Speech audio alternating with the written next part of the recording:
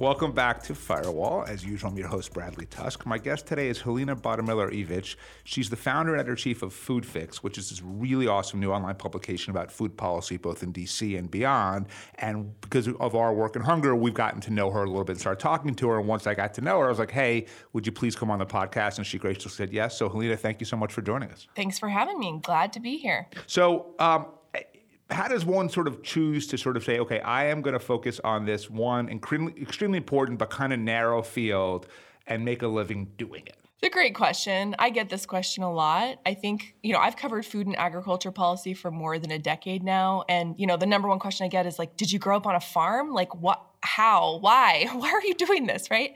I think I've always been personally interested in food policy. My grandpa had a produce market in Southwest Pennsylvania when I was growing up, so I spent a lot of time working with him. So I think at a young age I was kind of interested, but I fell into journalism. I studied government. I've really had a winding career path that led me to help Politico launch food and ag coverage back in 2013.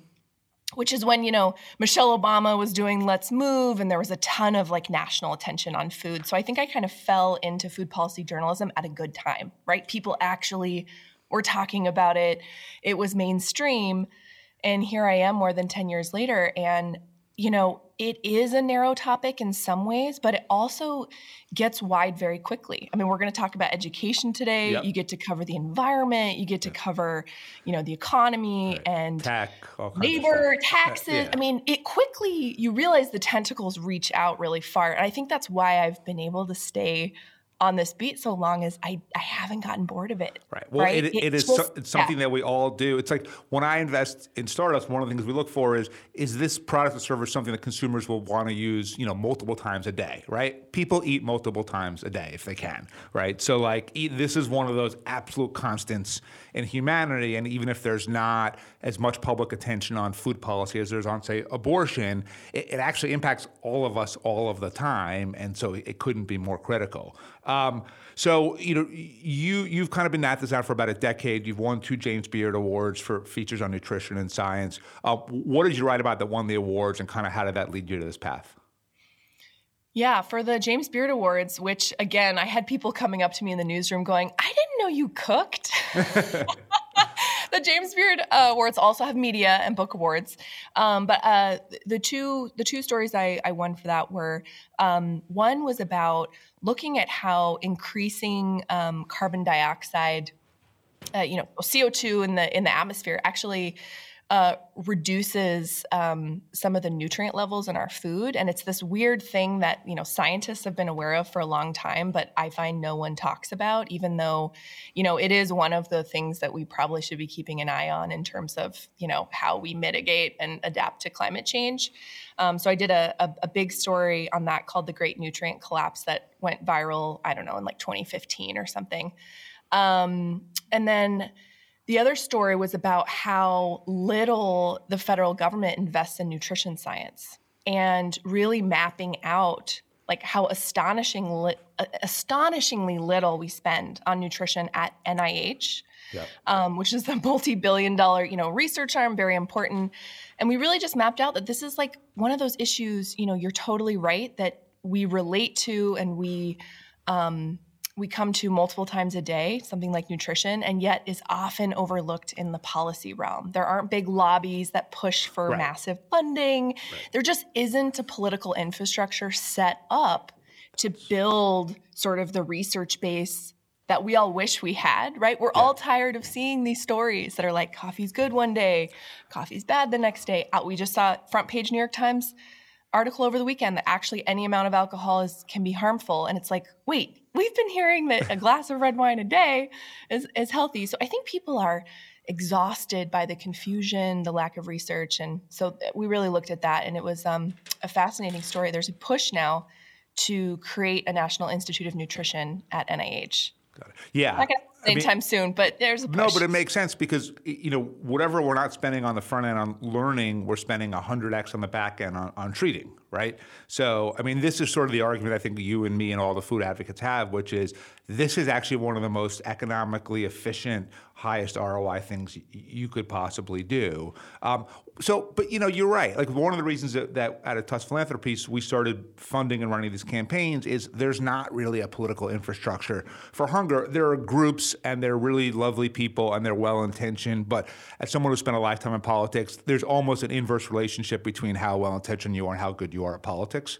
And as a result, bills that I think, are passable in a lot of places, didn't move until you started applying a political approach to it. Why do you think it is that this issue just somehow never has the urgency behind it that it feels like, whether it's border security or guns or, Medicare for all, like so many other things seem to have an easier time getting attention? I think part of it is that we have had the great fortune in the U.S. of being able to kind of take food for granted. It's always there, and until COVID hit, like you didn't really ever see bare shelves or things that were out consistently. And so I think there's kind of a complacency that comes with that. Like it's just there, we spend relatively little of our income on food compared to other countries. And so I think that's part of it. And a lot of the food insecurity issues are pretty hidden. Unless they directly affect you, you might not realize, you can read all the stats in the world. So I think it's sort of out of sight, out of mind. And I do see some increasing interest. I mean, there's some voices coming out of, Silicon Valley and tech world that are really concerned about nutrition and food. Yeah. And that's kind of a new narrative that I'm seeing. But it's one of the things that's puzzled me. I mean, I can never understand why newsrooms don't cover food like a real beat. It's $1 trillion industry. So even if you don't care about the health impact or the consequences of it, it's still $1 trillion industry. Right. And I think it's weird that, a newspaper would never not cover like finance or energy, yeah. But food, it's like, well, that's weird to cover. Right. So this is the hill I'll die on. So I'll give you a thesis, which may or may not be right, which is, so the whole premise of this podcast and pretty much all of the work that we do here, whether it's in venture capital or politics or philanthropy, is every policy output is shaped by political input, which means every elected official solely cares about re-election and nothing else, and every single decision they make is based on whether or not it will help them get reelected, and that's it. And that means that issues that voters really care about and the people who actually show up to vote in primaries, the issues that they vote on become really significant to elected officials across the board. And issues that everyone kind of agrees on but doesn't really seem to motivate an actual voter behavior become kind of irrelevant. So people don't really vote on hunger. The people who need the help the most tend to be sort of the least likely voters in low turnout elections. And then because of that, if politicians aren't taking it seriously or talking about it, reporters in some ways take their cues from the people they're covering. And as a result, there's just this sort of like miasma kind of across the board because there is not an effective political force behind hunger, even though the reality is, if most of us listening to this podcast didn't have access to food, it would become the number one issue immediately, right? Very quickly. Yeah. Oh, yeah. I think during the pandemic, we did sort of stress test the food system, right? And we saw that there are some vulnerabilities that I think a lot of people were not aware of. And I think the pandemic has actually increased awareness and interest in food in a way, not just looking at how vulnerable supply chains are, but also, we saw a lot of news stories about how vulnerable food and farm workers were consistently, and they were considered essential, and yet they have very few labor protections, and yep. A large portion are undocumented. And so I think the public kind of got a little bit of a look behind the curtain in a way that maybe they hadn't. And I'm seeing some ripple effects from that as well. I mean, not to mention diet-related diseases increase the risk of severe outcomes in COVID. So there's a lot of connection to be had there. Yeah, but it feels like in some ways the food world on policy is kind of split into two different directions, and they do converge, but they've kind of become their own thing, right? So there's hunger, right? And mm-hmm. you have all these groups like Share Our Strength or FARC or us or whoever it is that are focused specifically on how do we put more food in the mouths of people who need it. And then there's nutrition, right, which is how do we make sure that both people who don't have food, but the country in general is eating better so that they will be healthier and safer and it's better for the environment. Why are these two things separated when it feels like they really should be one and the same? It is one of the great tension points in this world. And, I have tried to understand it over the years, and I've become convinced that it's sort of it's like a historical breakdown that just won't die, right? And I think it comes from a deep sense of like the anti-hunger community having to sort of fight for every advance in the safety net, right? Every expansion had to be fought very, very bitterly for. Yeah. And so this idea that you open up to talking about quality or nutrition just feels like a distraction, right? From just getting people access to food, right? Whether it's increased food stamp or SNAP benefits or school meals, there just seems to be this resistance to opening up to talking about nutrition. And it also comes from, I think, a strong belief that low-income people don't need to be told what to eat, that that's patronizing, and that it sort of infringes on their right to choose what they want to eat. So I think everyone comes with some really good arguments and some really good intentions, and yet it really is a tension point. And we saw this going into the White House conference on food in the fall. There was a lot of fighting behind the scenes about how much that conference should focus on hunger versus nutrition. And I think your average person hears that and they're like, why is there a tension there, right? Like those are the same. Those are inextricably linked. There shouldn't be a tension there, but there is politically, for sure. So it does feel like at the state level, there seems to be, and maybe it's because of what COVID exposed, some acceptance, mainly among Democrats, but some Republicans too, that programs like universal school meals are really worthwhile, right? A, because morally it's the imperative thing to do, but B, it just ultimately makes your schools and your healthcare system a lot more efficient and effective as a result. So we've seen, California and Maine have done permanent universal school meals. States like Vermont and Nevada have kind of advanced at least year by year. And, as we've got campaigns, you broke the news on this in Connecticut, New York, North Carolina, and then to make Vermont permanent. Was there a reason why state lawmakers seem to be getting the message and while Congress remains utterly clueless? I think the view I see from states is this overwhelming realization, regardless of what your politics, where you are on the spectrum, of just realizing how much simpler it was to just do universal free school meals, to not have to do as much paperwork, sifting through, income requirements, chasing down all of that paperwork. So I think it was simpler. It also makes the meal programs more financially stable. So there's a lot of financial dynamics here. So I think school leaders have been really vocal. And it's easier in some ways for state legislatures to work on this than it is. The dynamics in Congress, even when Democrats were in control of the House and the Senate, just were not quite there to go universal, as you know. Yeah, I mean, look, in trying to get, $10 billion added for federal funding for school meals, I met with tons of Democratic senators, wrote all kinds of checks and everything else. And everyone said, I will not be the 50th vote on Build Back Better, the infrastructure bill, the continuing resolution, unless that money for school meals is in there. And every single one of them bailed when the rubber hit the road. And there's no accountability for it. Is there a point where, we're sort of debating internally. So our goal is universal school meals in all 50 states. We're seeing good traction. We know the next 5 to 10 are still going to be pretty brutal fights. Do you think there's sort of a tipping point where eventually it's like, okay, 12 states are doing this, and then we pick up 30 more relatively quickly? Or do you think we're just going to have to fight tooth and nail for all 50 of them? That's a really good question. I've been really surprised by just how much momentum this has had. I just looked, I think it was a day or two, my home state of Washington State. They have a full campaign and push to do universal. And I almost can't keep up with how many states. I think Minnesota, Virginia. There's a lot happening. Now which of those will actually make it to the finish, we'll see.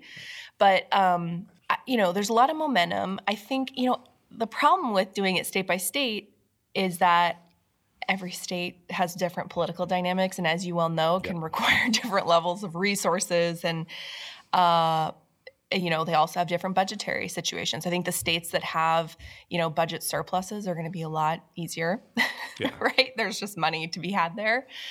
I think the macro dynamic here is the more states you get to do this and you get legislatures to sort of pick up the tab on a lot of these, it becomes just a less expensive thing to do nationally. And I think that makes it an easier sell in DC, right? You just have the way it works out in terms of how CBO would score it, and it just becomes less of a big change. So I think as more of these big states go, like what you've got going in New York will be big, I think that will help tip it. But it is very possible that you're going to have to go in a lot of states before Congress steps in. Totally. I mean, at the very least, if you look at all the states that have either done it permanently or temporarily, or at least seriously considering it, they're all blue or at best purple states, right? So one of the reasons that we're doing North Carolina this year is I don't know if we can pass it, but we need to pass it in some red state that then gives other state legislators in red states cover to move forward on it. And it's going to be probably a really expensive multi-year fight, but if you don't start it, you can never win it. There's always that sort of what's the matter with Kansas sort of question of like, just as many poor rural white people need school meals and SNAP and everything else as, urban people of color. What does it take I think legislators actually know this about their constituents. They just think that somehow they're going to be punished politically for wanting to expand the social safety net. What does it take to reconcile that? Yeah, I think this is a really good question. And you do see a lot of backlash to the safety net among those who very much need the safety net or maybe don't understand that they are on the safety net. Maybe they don't see Medicaid as the safety net.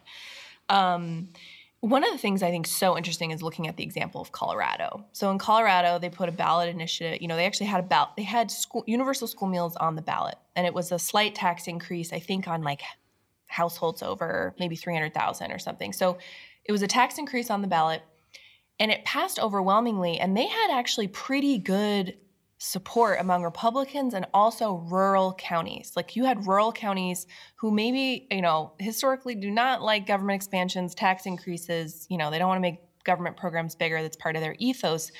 But they were supporting this. And I think part of it was the message around tying school meals to local economic development. So sourcing from local farms, trying to really focus on nutritional quality. And I think that is one of those things that really appeals to especially the far left and the far right, right? Yeah. Focusing on less processed meals, more scratch cooking. There's a sort of a sweet spot there where I think you get some of those voters who maybe don't like SNAP, or they don't want people to buy what they want, or they don't like the child tax credit, but they're like, oh, healthy school meals that support a local farmer in Colorado.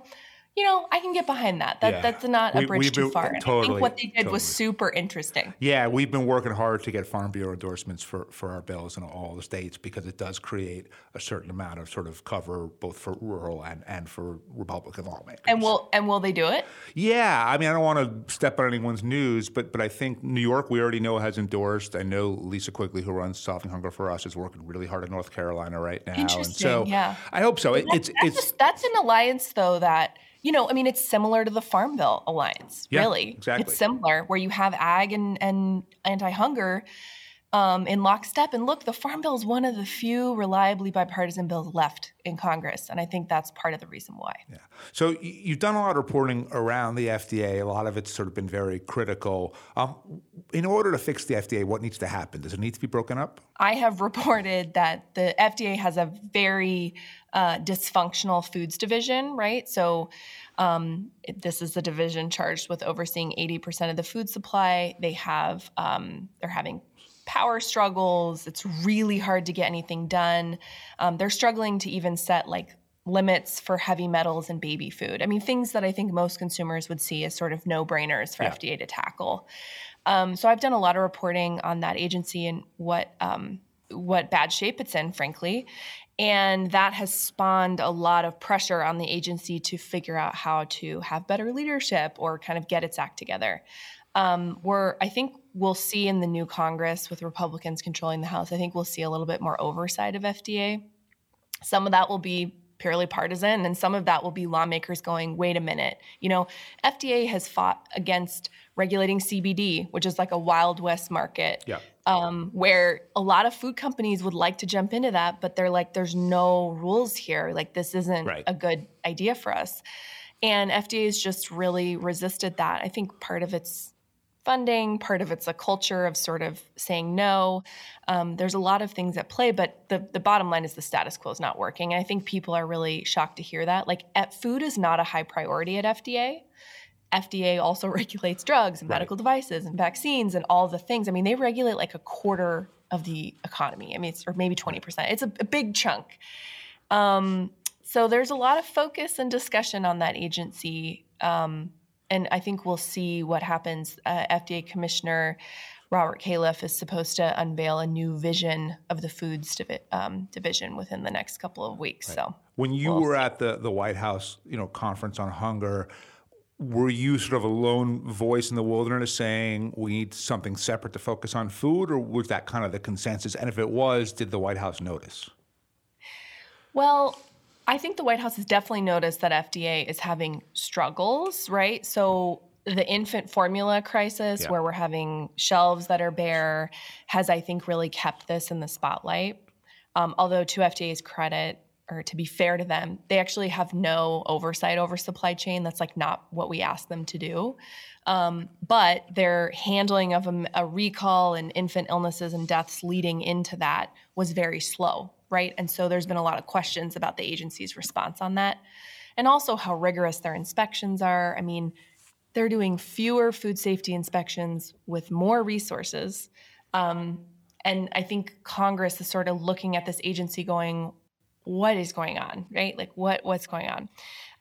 So I think the White House is very aware of this, but FDA wasn't as much a part of the White House Food Conference as USDA was. FDA has some pieces of the policy, like they want to do front of pack labeling, so trying to help consumers tell how healthy a food is by looking at the front of pack.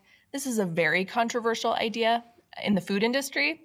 They don't want like stoplights or stars or anything, they don't want that. So we'll have to see where that goes. I think we're many, many, many, many years away from that, because it takes FDA a long time to do anything. Right. The vaccine was sort of the one thing that everyone's like, oh, they did such a great job on this. But it was the exception to the rule.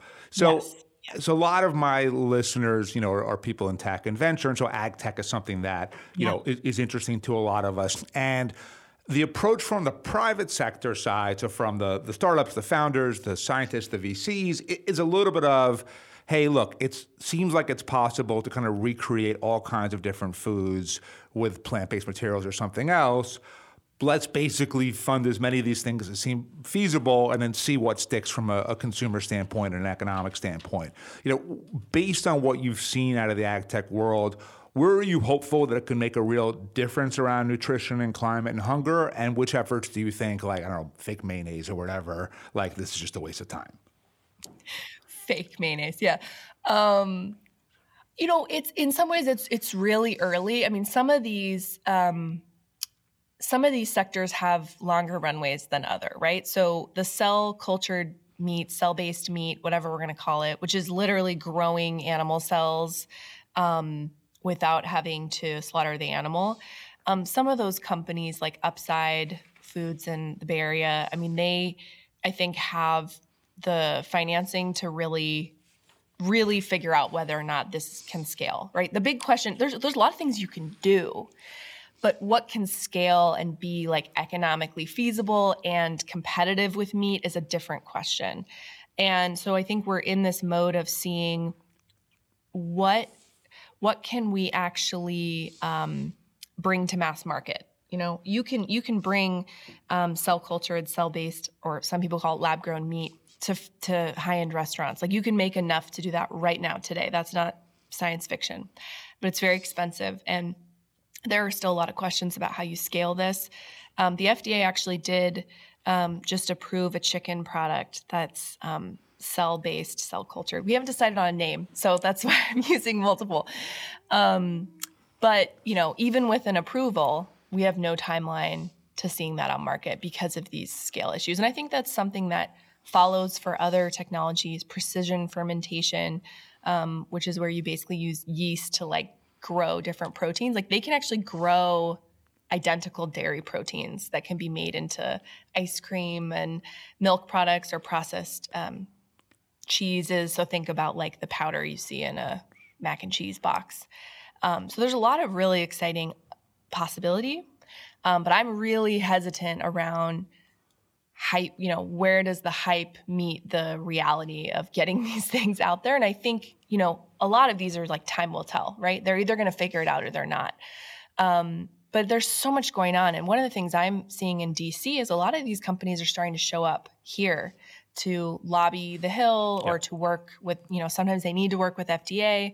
And that's been a really interesting dynamic because food and agriculture, as you might imagine, has had like a lot of the same players here for like 100 years, right? The dairy lobby, the wheat guys, the soy, they're all here.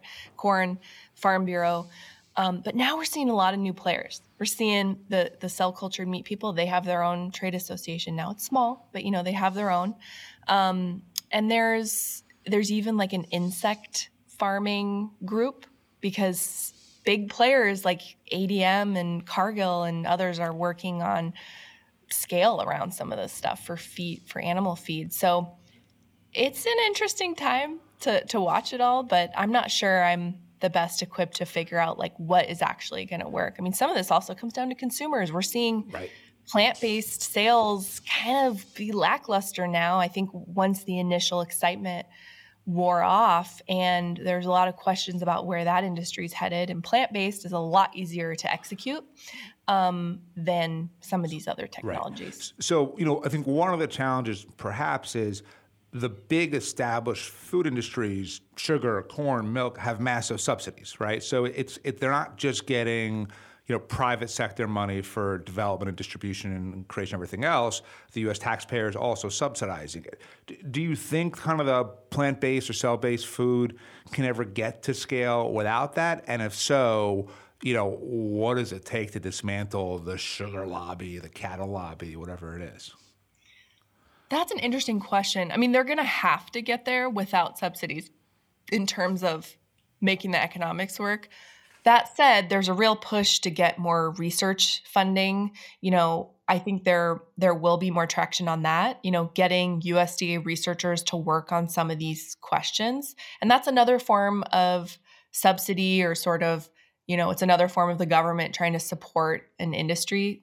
We have a whole research division of the USDA that's helped advance agriculture, since Lincoln, right? Like this is a big part of our country's, I think, economic success is being able to figure out these technologies and scale them. So I think we'll see more research support, but I don't see like mass subsidy happening anytime soon. Some of this is, especially around alternative proteins, gets politically very controversial with especially the ranching community. So cattle ranchers hate the entire idea of, quote, fake meat or alternative, right? They feel this as an assault. This is frankenfood. It's ridiculous. But some of the bigger meat companies like Tyson are absolutely investing in these alternatives, right? They are making bets. They are trying to figure out which of these technologies might scale. And so you don't see as much animosity coming from the big companies. You see the animosity coming from like the grassroots producers who are like, F this, right? And you can kind of understand their emotional response to it, right? This is their livelihood. They might be many generations into this, and they think it's a terrible idea. And one of the challenges I think that sort of the whole alternative food industry faces is kind of they're politically vulnerable on both sides, right? So you have, let's just say that the Cattlemen's Association is traditionally much more Republican, but at the same time, the whole anti-GMO crowd in Vermont or whatever, at the same, is far left, and they also have a problem with all of this. Absolutely. And so the left and the right meet over a lot of these food issues, especially around processing or technology. And you see a lot of the same folks. It's actually one of the reasons why you'll see bipartisan agreement to work on things like small scale meat processing capacity. Like that's like a Chelly Pingree and Massey special, right? Like where you have conservatives and liberals getting together. I think, there's no question that these technologies, they just inspire backlash, right? People are skeptical. They don't like the sound of it. There's kind of an anti-natural narrative there. But we'll have to see. I think a lot of it depends on how it's branded, what it's called. I think it will also depend on the price point. Like I think if the price point's below meat, I think that's a totally different equation versus if you're trying to sell it at a premium and you're trying to convince them what's the benefit of this, right? Is it climate? Are we selling it on a climate benefit? Are we selling it on a health benefit? Like, is it the animal welfare benefit? Like, what is it that consumers will pay for? And I think we're just too early to know what that is. Right. Yeah. So let's say you're going to the grocery store later today, and I said you have to buy 3 alternative food products. What would you get? So alternative food products. Cell-based, plant, but just something that's not traditional. Well, you can't buy cell-based yet, or I definitely would buy that because I haven't tried it yet. Okay, I have not tried it yet. I've seen it in person, but it's very expensive still to get. I think it's incredible how many alternatives there now are in the dairy section. I mean, you can get like coconut yogurt and almond cheese. I mean, there's just so many things to try. So I think there's a lot to try there. There's also a lot of innovation around like better or healthier, more high fiber, high protein pastas. Like you can get boxed macaroni and cheese that has a lot more fiber, a lot more protein, a lot more, vitamins and minerals that taste like Kraft mac and cheese. And to me, that's like a processed food. It's for sure a processed food, but it's a processed food improvement, right? Like if you have a busy parent, they're just trying to get a quick dinner on the table. So those are the kinds of things I look for. I think, there's a lot more snack options now. You can get like, cauliflower crisps. Like there's just so many more options consumers have now, even in like your Giant or Safeway store. There's just an incredible amount of options. And a lot of that has been because of this boom in venture going into food and ag. It's not just the technology companies, but also snacks and bars. And, I think the food industry is really tough, but there's been a lot of investment, a lot of innovation.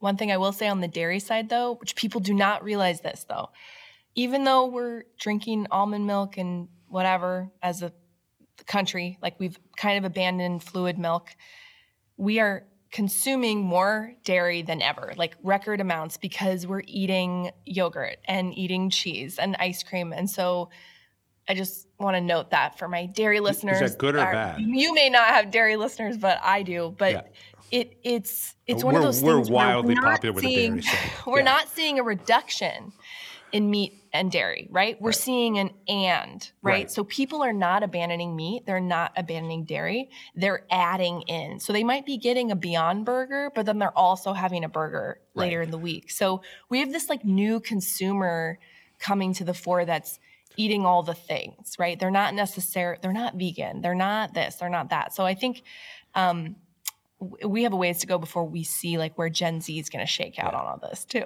I will make one recommendation. So I was in New Orleans with my kids this past week, and my daughter's a vegetarian, and we went to a place called the Parkway Tavern, which is kind of one of the most famous po' boy sandwich shops in New Orleans. And she had the Beyond Meat po' boy, and it was incredible. Like it was far and away the best Beyond Meat sandwich probably ever made. So was it deep fried? It was not deep fried, but they just had everything that they dress, fried oysters with, or catfish, or whatever else. Had everything, and it just basically, if you are a vegetarian and you are in New Orleans, I would highly recommend that. Two final questions. One is, I'm recording this from a bookstore that we own. What's your favorite food book? And it could be anything from food policy to Kitchen Confidential. Oh, man. Right now I'm reading Marion Nestle's autobiography, Slow Cooked, and that's a really good book if anyone wants to read that. It's just about how, and Marion Nestle's like kind of like the NYU food policy sort of queen of this world, and I would recommend folks read that. Just came out. It's hard for me to pick a favorite. I know so many of these people, and frankly, I'm sent a million books that I don't read. There's so many good ones now that, I mean, when I got into this, it was like everyone talked about Omnivore's Dilemma, and maybe you'd read Fast Food Nation from like many, many years before that. Yeah. But now there's just the food policy books that are coming out. They're coming out every week. There's so many good options. So we're kind of living in a golden age of food policy books. Are you working on a book? Will you write one? You know, I haven't written a book. I get asked this all the time. People are always trying to get me to write a book. I mostly haven't because of the time. The time commitment just hasn't made sense for me yet. The economics of books are very interesting, right?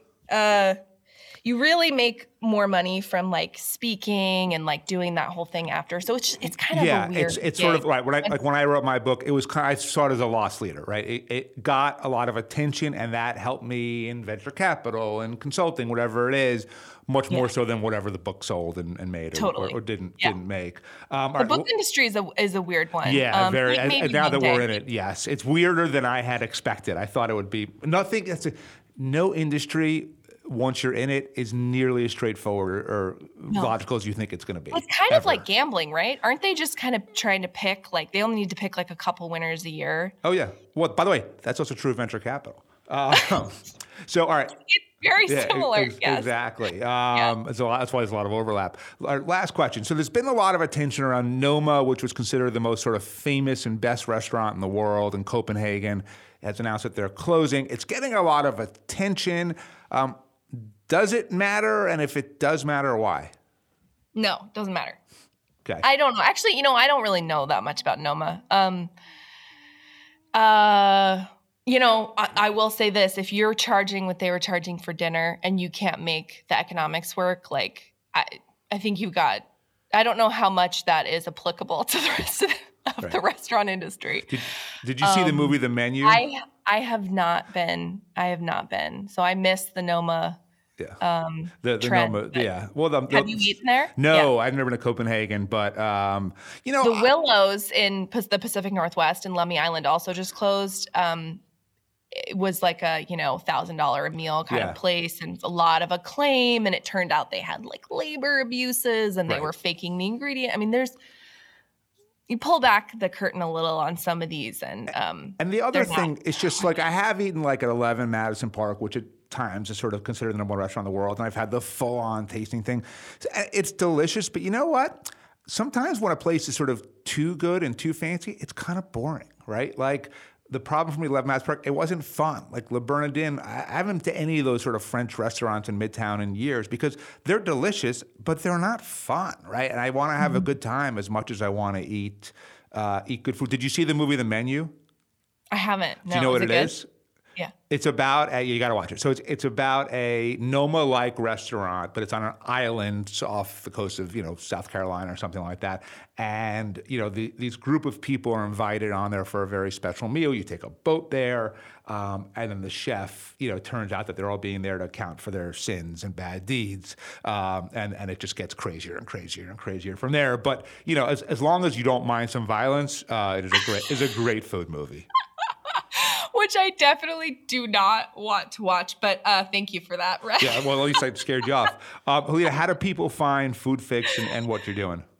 Yeah, so you can find Food Fix at foodfix.co. I have a twice weekly newsletter on all things food policy, which maybe sounds like it wouldn't interest you, but my mother-in-law is not in food policy, and she thinks it is like the most interesting thing. I have a lot of consumers reading it, a lot of folks in tech world, a lot of folks who, just are interested in nutrition policy. So you can sign up for the newsletter. If there's a free version there, I'm on Twitter at @Bottomiller, and Twitter at FoodFixCo. And so if folks are interested in these issues, I think it's a great way to sort of check in on them. I still freelance for Politico, but I'm mostly focused on the newsletter, which has been great. Cool. All right. Well, hey, thanks so much for joining us. Yeah, thanks for having me.